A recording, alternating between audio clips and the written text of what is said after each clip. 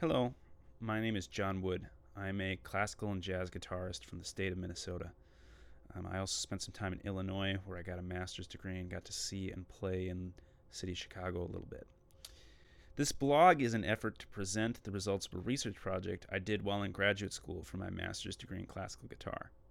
Essentially, my project involved splitting the act of learning a piece of classical guitar music into two broad categories. The first category was the mental aspects of learning a piece of music, things like musicianship, analysis, and phrasing. Second category was the physical aspect of playing guitar, or the technique. The idea for the research project came to me because when I went to grad school, I believed I had potential to improve as a musician, but I also didn't feel like I had a clear path on how to do so.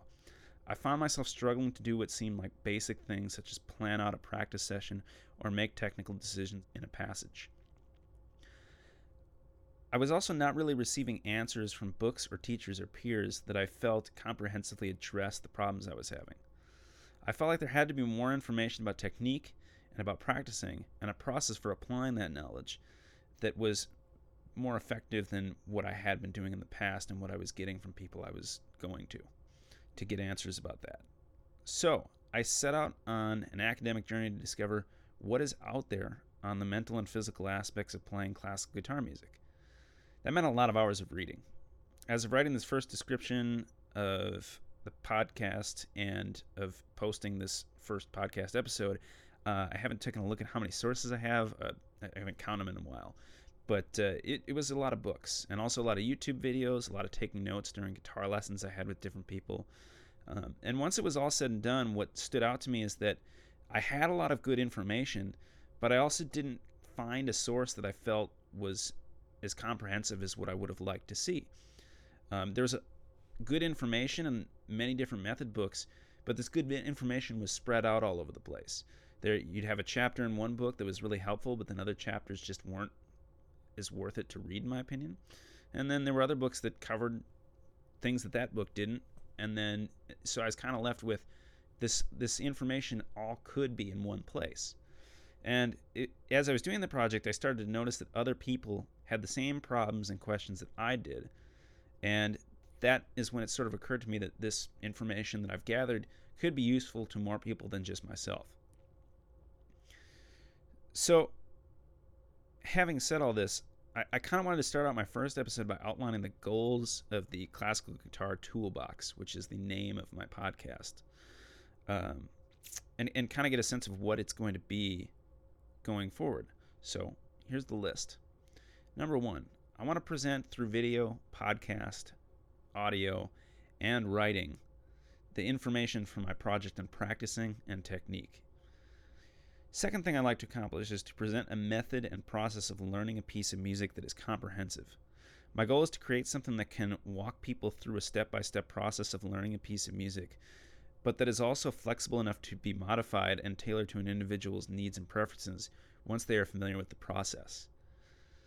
The third goal is to gather all the information I learned about technique and present it in one place that is easy to access, understand, and apply. 4. I believe part of the future of guitar and other instruments is understanding the anatomy and physiology of the body in order to develop awareness of the body and using that awareness to play the instrument more effectively.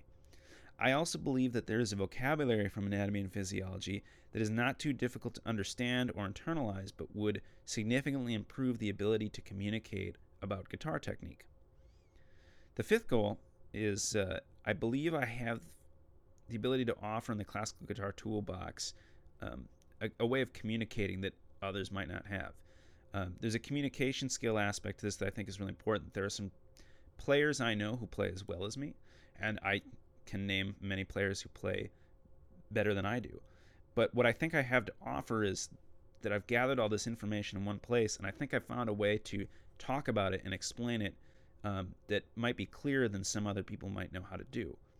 In the long run, my goal is to develop a community where people can add or improve to what I'm doing here.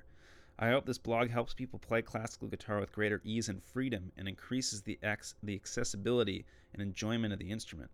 And I hope this way of thinking I present here is taken up by players that are better than myself one day if this catches on, and they can fill in the gaps that I'm incapable of covering because there's just a limit to certain things that I understand or am capable of doing. On a personal level, I believe in making the world a better place. And I think part of doing that is contributing to something like music that brings people together, creates or expresses meaning in their lives, and gives them something to do other than eating and watching TV. Huge fans of both, by the way. Don't get me wrong. Part of personal wellness and health, something I think a lot about in my own personal life, is having something to do with your time that brings you joy and meaning. To the degree that this blog and podcast achieves this is my very small contribution to making the world a slightly better place. For those of you who end up listening to this show, I appreciate your time. If it builds up into something, I'll appreciate your feedback when we get there. And I'm looking forward to seeing where this goes. And my main goal at the end of the day is I just hope that once this is done or has reached some sort of point where it's picked up some steam, that it just helps people play better. And hopefully if it builds into a community, I'll learn something too as it catches on. So that's the end of my first episode. I think that's it at this point. Just have a good fill in the blank night, day, wherever you're at this point. And have a good one.